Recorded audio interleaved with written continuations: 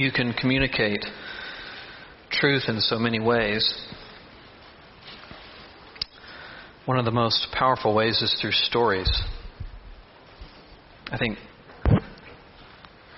social media and TikTok and Twitter and YouTube have figured that out so wonderfully.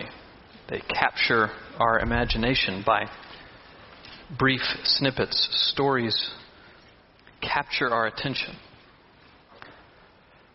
But I think one of the ways in which I grieve over so many of the stories that are told, especially through the medium of social media, is that they are so empty and so brief and so detached from all of reality that we live in a constant sense of we're suspended in a cloud of media, but yet not grounded in a real and true story that's meaningful and significant. It has a way of detaching us from reality. But stories, they capture us. They do, don't they?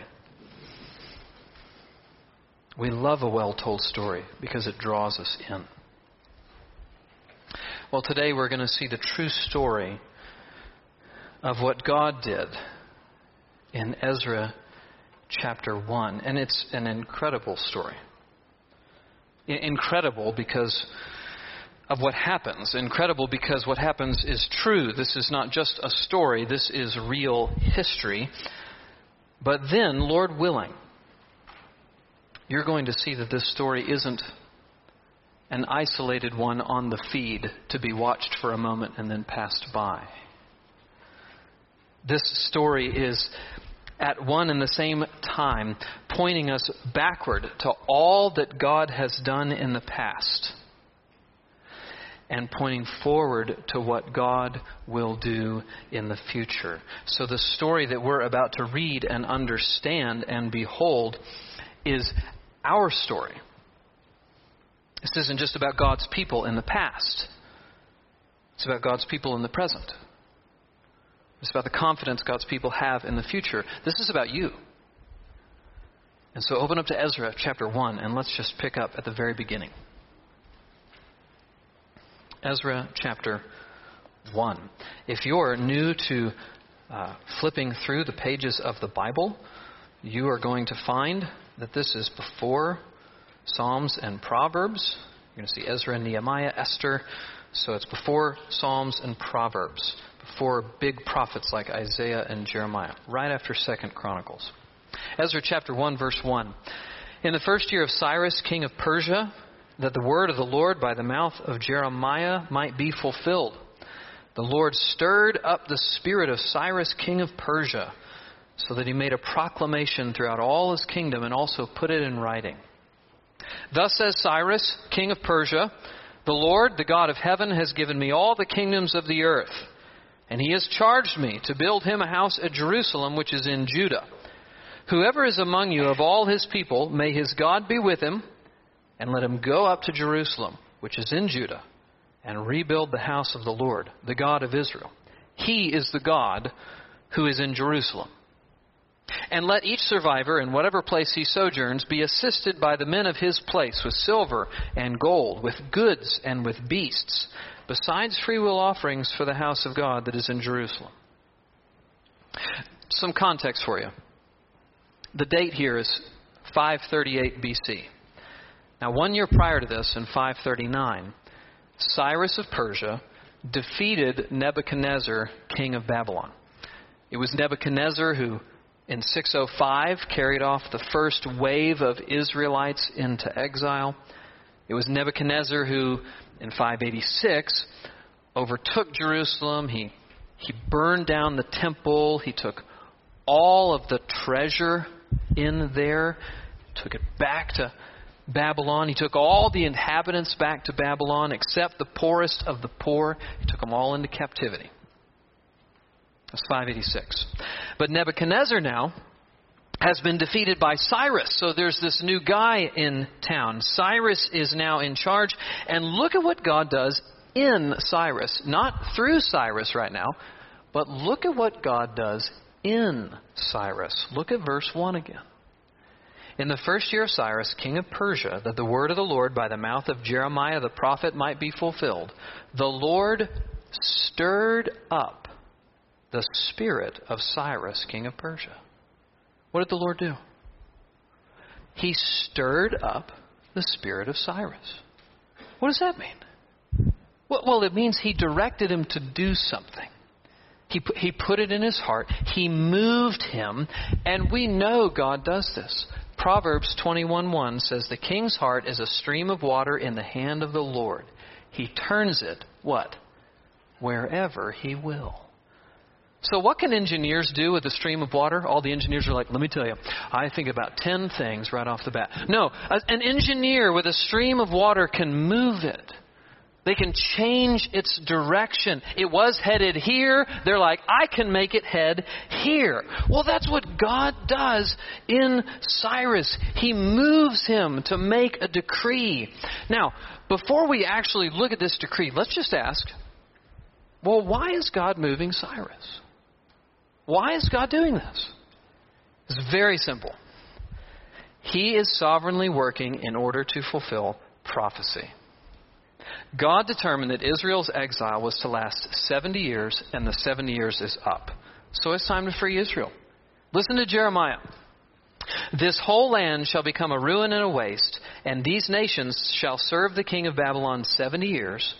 And then after 70 years are completed, I will punish the king of Babylon, that's Nebuchadnezzar, and that nation, the land of the Chaldeans, for their iniquity, declares the Lord. So God, ahead of time, says, Israel's going to be enslaved for 70 years by Nebuchadnezzar, and after 70 years, I'm going to judge Nebuchadnezzar, and I'm going to judge Nebuchadnezzar through Cyrus. And I'm also going to free through Cyrus. I'm going to judge through Cyrus. I'm going to free through Cyrus.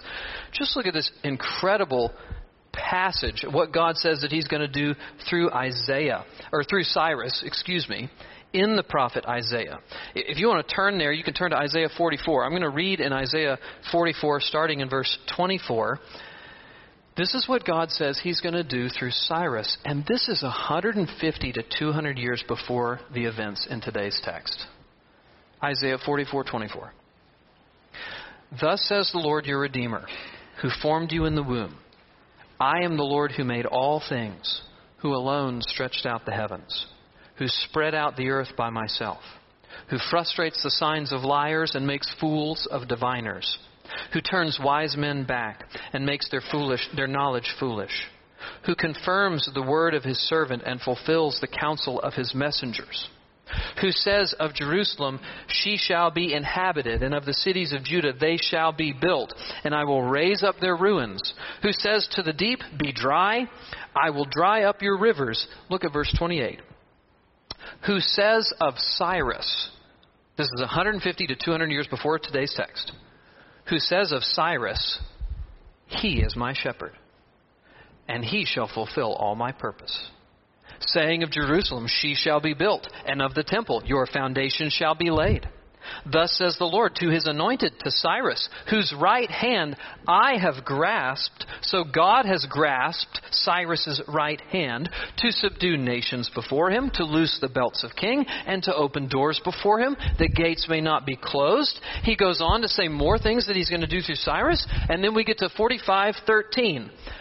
I, the Lord, have stirred him, Cyrus.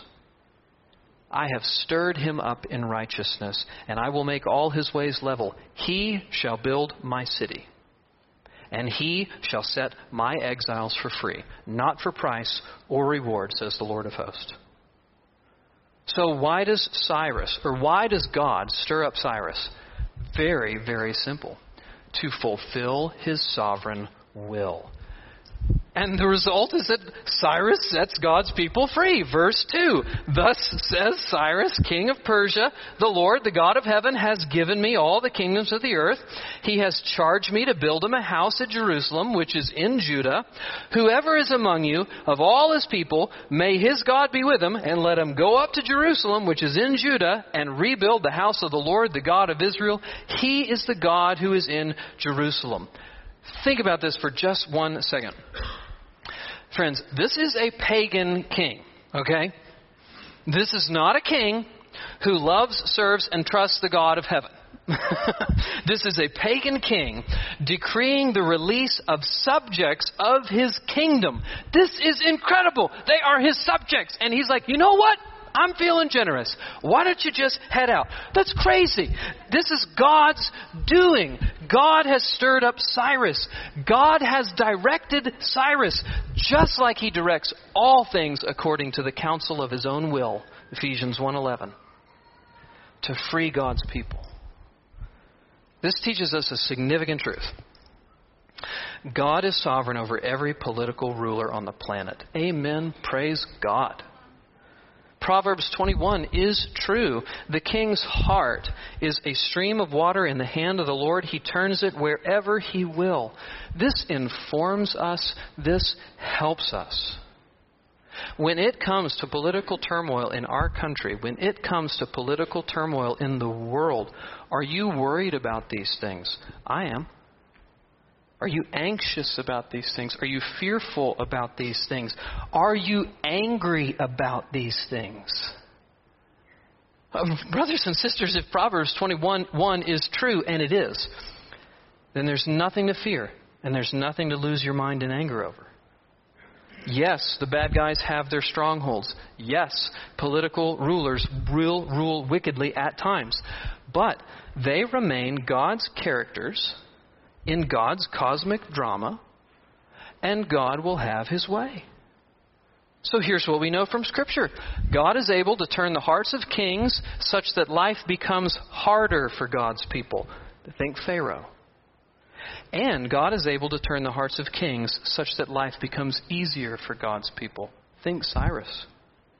But either way, God is in control, and either way, God is working his purposes, which are for his glory and for the church's eternal good. So what does that do for you? It settles you.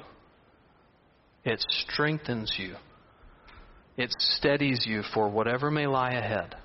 That's God's intent. So God stirs up Cyrus. And he also stirs up his people. So just throw your eyes on verse 5. Then rose up the heads of the fathers' houses of Judah and Benjamin, and the priests and the Levites, every one whose spirit God had stirred, to go up and rebuild the house of the Lord in Jerusalem. So God stirs up the king to let the people go, and he stirs up specific people to go. He stirs up the heads of the fathers' houses. That just means leaders. And he stirs up specifically the heads of the fathers' houses in Judah and Benjamin. And when the kingdom split, back in the days of Rehoboam, okay, Solomon's son Rehoboam, that's when the kingdom split. Well, when the kingdom split into two parts, you had the northern 10 tribes, and then you had the southern 2 tribes. It was Benjamin and Judah that remained under Davidic kingship in Jerusalem. So God stirs these guys up first to go back. He also stirs up the Levites. Levites are important figures in the operation of the temple, so it's key that they go. And then in chapter 2, we just see the specifics of those who God stirred up to go. So in 5, it says he stirred up people to go. Chapter 2 is essentially a drill down into who it exactly was that God stirred up to go. So there's leaders in the first 2 verses. There's laity listed through verse 35. There's priests recorded for us in 36 through 42. There are temple servants, which apparently they serve not in as a significant way as the Levites, but significant nonetheless. Those are in 43 through 54. You got servants of Solomon in 55 through 58. You've got those who couldn't prove their ancestry in 59 through 63. And then you've got these totals. Look at verse 64 of chapter 2 for me. Look at 64. Chapter 2. The whole assembly together was 42,360, beside their male and female servants, of whom there were 7,337. And they had 200 male and female singers. Their horses were 736. Their mules were 245. Their camels were 435. And their donkeys were 6,720. So these are the people that God stirred up to return to the land of promise in this second Exodus. I say this is a second Exodus because this is a second Exodus. Just like God's people were enslaved in Egypt and then they were freed to go to the land, that's actually what we've got here. They're enslaved in Babylon, and now they're free to return to Jerusalem. And we're going to see important parallels about this here in just a minute. But for now, just want you to reflect for just a second. As you look at these totals, this is not all of Jerusalem, or not of all of Israel, excuse me. There are many, many souls who stayed behind. There are many souls who decided they wanted to live out their lives in Babylon. My question to you is, who do you know today that wants to live out their life in Babylon? So throughout Scripture, Babylon is representative of the world system that's opposed to God. That's why it's Babylon that's judged in Revelation. So my question for you is, who do you know who wants to stay here? This is Babylon, friends, our world. Who do you know who has no interest in Jerusalem above? Who do you know that has no desire to leave the world system and make the trek to the promised land? Is it your friend? Is it your spouse? Is it your child? Is it your father or your mother? No doubt the closer the relation, the more heartache you feel.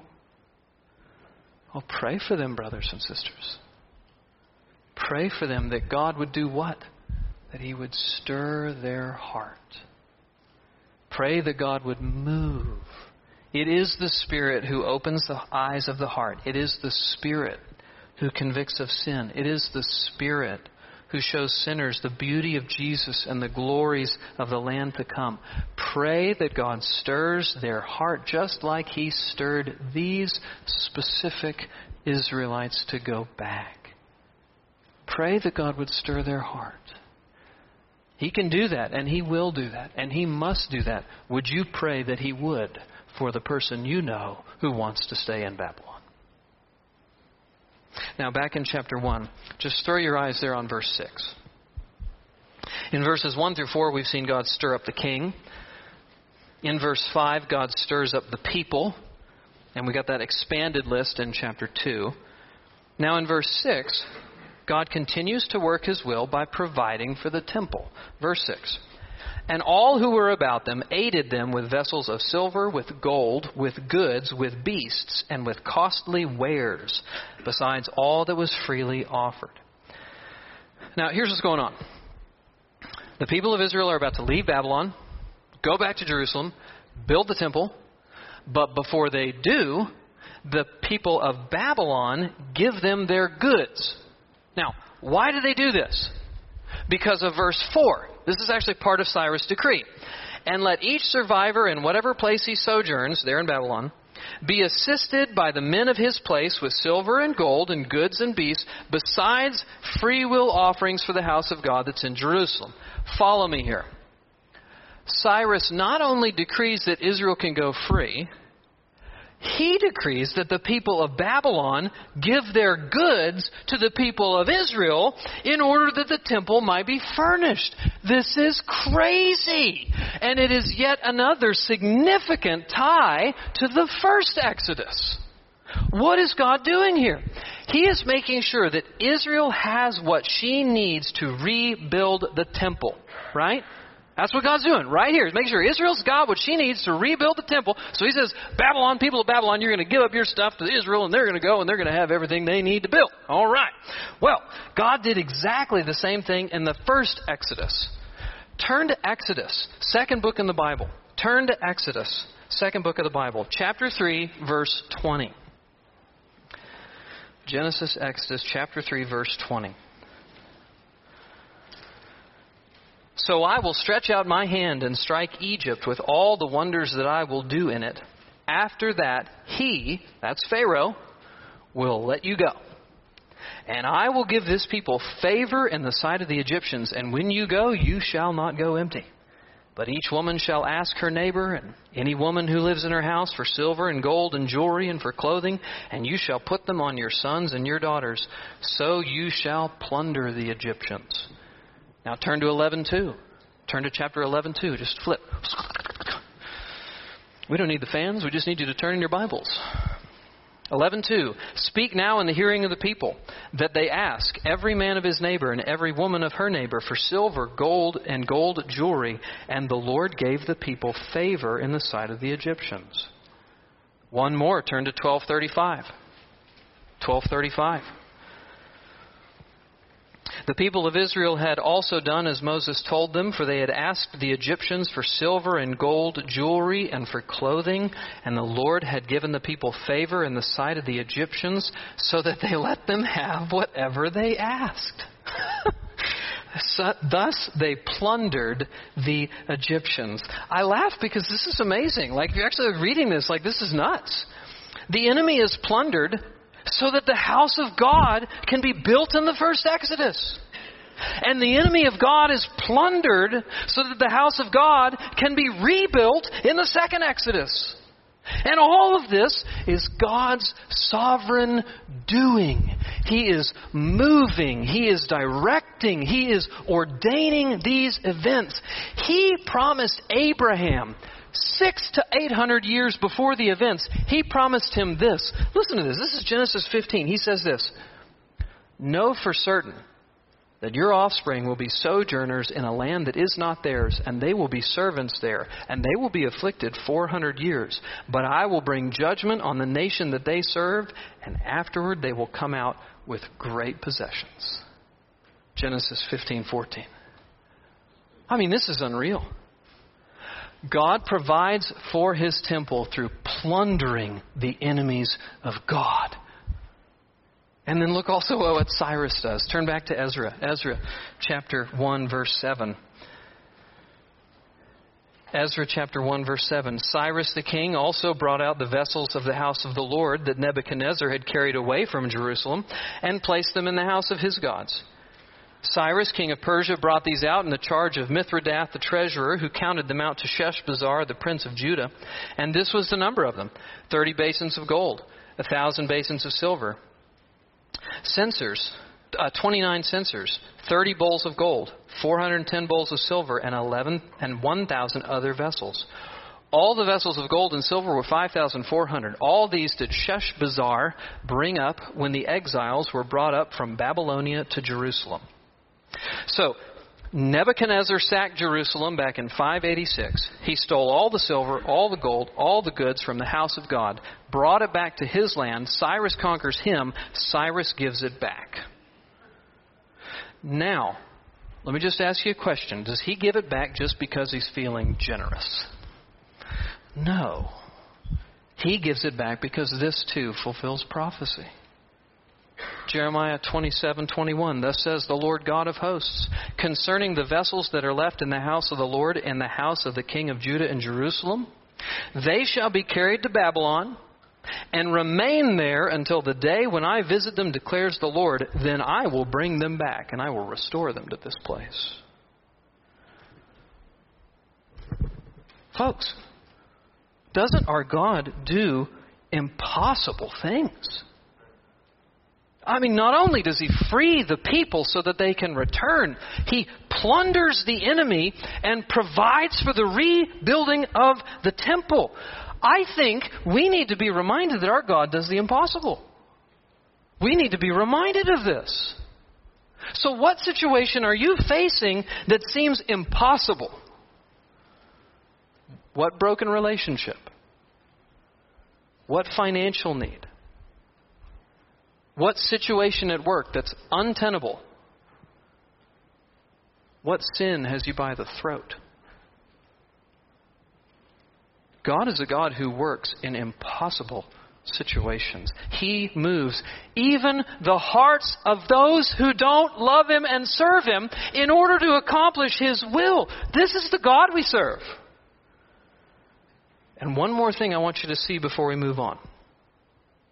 Not only does God provide for His temple through the people of Babylon and through Cyrus himself, He also moves in the hearts of His own people. So just flip back over to chapter 2 and look at verses 68. Look at verse 68 for just a second of chapter 2. Now this is after the totals have all been given. of everybody who left Babylon and they came back to Jerusalem. The text in 68 says this. Some of the heads of families, when they came to the house of the Lord that's in Jerusalem, made free will offerings for the house of God to erect it on its site.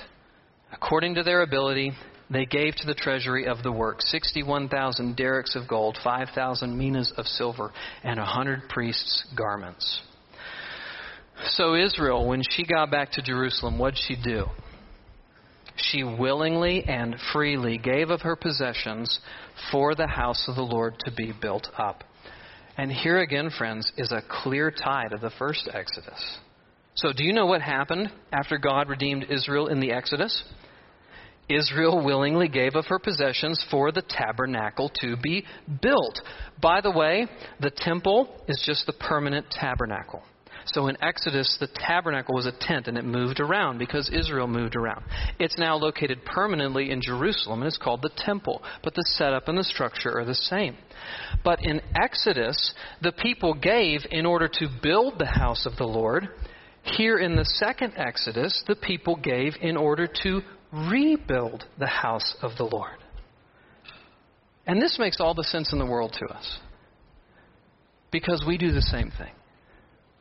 We give in response to all that God has done for us. So in God's mercy and grace, He has saved us from our slavery to sin. And in response to that, we do the same thing Israel did. We give. We give our money. We just had a quarterly offering to work towards paying off our mortgage, and we gave $20,000. Why did you do that? Because of all that God has given to you, you want to give in return. Why are we ahead of our budget by over $20,000 for the year? Because of all that God has given to you, and you recognize that, and you want to give back. But we don't just give our money, we give our lives. We give our entire lives. We recognize as Christians that our entire lives are offered up to God, don't we? We say to God, I am yours. I am absolutely yours. You have given me everything, and so everything that I am and everything that I have belongs to you, and I'm just offering it back to you, Lord. We do that, don't we? It's natural. And by the way, this cuts against the confusion in the world that Christianity is just a bunch of rules, right?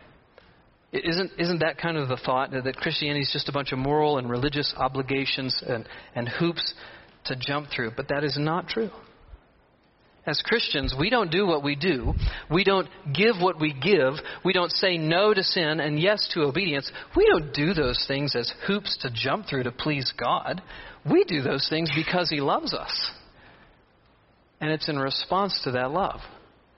Christianity is not rules, rules, rules. Christianity is love, love, love. And love looks like obedience and following. So that's our text for this morning. God stirs up the king. God stirs up the people. And God provides for His temple. And if you see that, then you've seen this text. But if that's all that you see, you haven't really seen this text as you need to see this text. Because the reality is we shouldn't come away from this text unless we understand that it points us both backward and forward. So how does it point us backward? Well, it points us backward to the first Exodus. I've mentioned this several times this morning. I mention it again because it is so important that you grab a hold of the contours of this exegetically. Just think about how tight the contours are. As we come to the book of Exodus, Israel is enslaved to Egypt, right? This is the universal sign for yes. I know you're with me. You're Baptists, so everybody's just very staid. It's okay. Outside the land of promise, under foreign power and control. I'm a Baptist too. It's okay. It's all right. Same situation as we come to Ezra. Israel is enslaved in Babylon, outside the land of promise, under foreign power and control. But then think about the promises of God. He promised Abraham what? To deliver Israel after 400 years in Egypt. He promised that in Genesis 15:14. Your people, your offspring, Israel, are going to be enslaved. They're going to serve. And then 400 years, I'm going to bring them out. Now, as we come to Ezra, we got the exact same thing. The promises of God in Jeremiah, the promises of God in Isaiah. Israel's going to be enslaved for 70 years, but then God's going to bring her out. And in both cases, how does he do it? Well, he orchestrates his will through pagan kings. In Exodus, he frees his people by hardening Pharaoh's heart. In Ezra, he frees his people by stirring Cyrus' heart to decree their release. Also, in both cases, God's people plunder their enemies. In Exodus, the Egyptians give their silver, gold, give their goods. In Ezra, the Babylonians give their silver and gold and give their goods. And of course, it goes without saying, in both, God actually does free his people. So in Exodus, they leave Egypt. They begin their journey to Canaan. In Ezra, they leave Babylon and they begin their journey back to Canaan. And again, in both, God's people give free will offerings to build the temple. So do you see all those similarities? It's just boom, boom, boom, boom, boom. Why do I point them all out? Is it just because it's a cool coincidence? No. I point them out because the author of Ezra, under the inspiration of the Holy Spirit, clearly presents this event as a second Exodus. Any Israelite reading this text would say, "Oh my goodness! God is doing for us now what he did for us then. He is delivering us from our captivity by his mighty hand. He's doing it again." It's pointing us backwards. And it's pointing us forwards. How is it pointing us forward? I think you already know, but let me just articulate it for you. It's pointing us forward to the greater Exodus inaugurated by Jesus. Take just a minute to think about it and you'll see it. As God intends you to see this, because Scripture tells one story. You know that, right? Scripture tells one story of how he will redeem a people through Jesus. You see, both the Exodus and the second Exodus point us to the ultimate Exodus accomplished by Jesus. How do we know that? Because the reality is we're all enslaved. Whether we live in a free country or not, the Bible says we're slaves to sin. We are not free to love and serve God as we ought because sin has a hold on our hearts. And I think this is one of the most genius lies of the devil. He convinces us that to serve God would be like slavery. It would be oppressive, it's joyless, it's rules, rules, rules. But the truth of the matter is that serving God is freedom. Serving God is freedom from sin. Freedom from the penalty of sin, hell. Freedom from the power of sin, its rule over your life. And eventually from the very presence of sin. This is why God promised to send Jesus. This is why he promised ahead of time to send Jesus to free us because we can't free ourselves. And so he came. He lived the life we should have lived. He died the death we deserve to die in order to give us freedom from sin and life eternal in the presence of God. This is the ultimate Exodus, friends. And this is the Exodus that Ezra points us to this morning. And while it's a bit nuanced, I want you to see something about this Exodus. The one that Jesus has accomplished. It's a two-stage Exodus. It's already begun, but we don't yet experience it in its fullness yet. So theologians say it's been inaugurated. It's begun, but it's not consummated yet. It's not in its fullness. So it's inaugurated like this. Christian, by virtue of your faith in Jesus, you have already been delivered from sin's penalty. That's hell. You have already been delivered from the ultimate consequence of your sin, the penalty of your sin, hell. You will not pay that penalty. Christian, by virtue of your faith in Jesus, you have already been delivered from sin's power. Not only sin's penalty, but sin's power. That's its controlling influence of your life. Does that make sense? The Bible clearly tells us that those who have trusted in Christ have been delivered from sin in those two ways already. The ultimate consequences of your sin, gone. Sin's controlling power over your life, gone. And so you increasingly say no to sin instead of yes, like you did before you were a Christian. But it's not yet consummated. Although sin's power is gone, you increasingly say no. Its presence is not yet gone. You do not say no all the time. It's either amen or oh my. Sin is still very real. And sin is something that you don't like. But it will be gone soon enough. When Jesus comes back, when He cracks the sky, you will never, ever, ever, ever, ever sin again. Never, ever, ever will you nurse those thoughts that you don't want to nurse. Never, ever, ever will you say those things that you don't want to say. Never, ever, ever will you take or speak or think things that are displeasing to the Lord who loved you and redeemed you. Oh, what a day that'll be. And so what should you do with this? Well, a couple of things. Number one, I just want you to do some business with the Lord and be honest with yourself. If you really haven't been delivered from the power of your sin, then no matter if you say you're a Christian or not, you're not. When we come to Christ, when He frees us from our captivity, He frees us from the controlling power of sin in our lives. Now again, this doesn't mean that sin doesn't sometimes grab us and grab us badly. But friend, you cannot be a Christian and continue to live under the continual domination of sin. And so friend, look at your life. And if it's characterized by being dominated by sin, if you don't have control over sin, if you're not growing in your ability to say no, but if you're continuing to be captivated by it, then cry out to Jesus to be saved. Come to Him in true faith and repentance. Trust in Him, and He will give you the Spirit who will give you power over sin so that you do increasingly say no.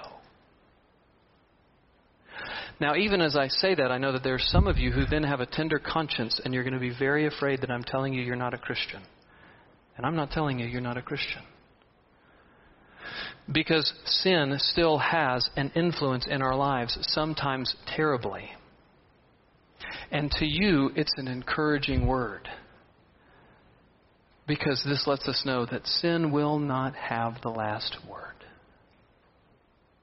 God, who saved His people from the Exodus, who brought His people back to Jerusalem again, has caused Jesus to rise from the grave.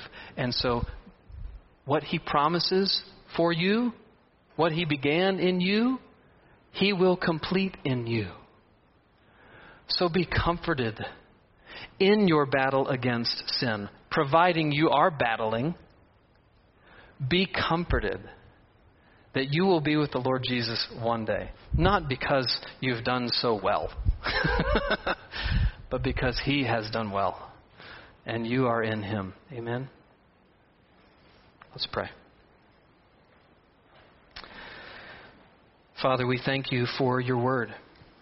We thank You that it tells us a story, a unified, rich story that makes sense of the world, that makes sense of our lives. Father, we pray that You would continue to release and free captive sinners, and continue to sanctify saints that have been set free. Through the death, burial, and resurrection of Jesus Christ and our union by faith in Him. We ask it in Jesus' name. Amen.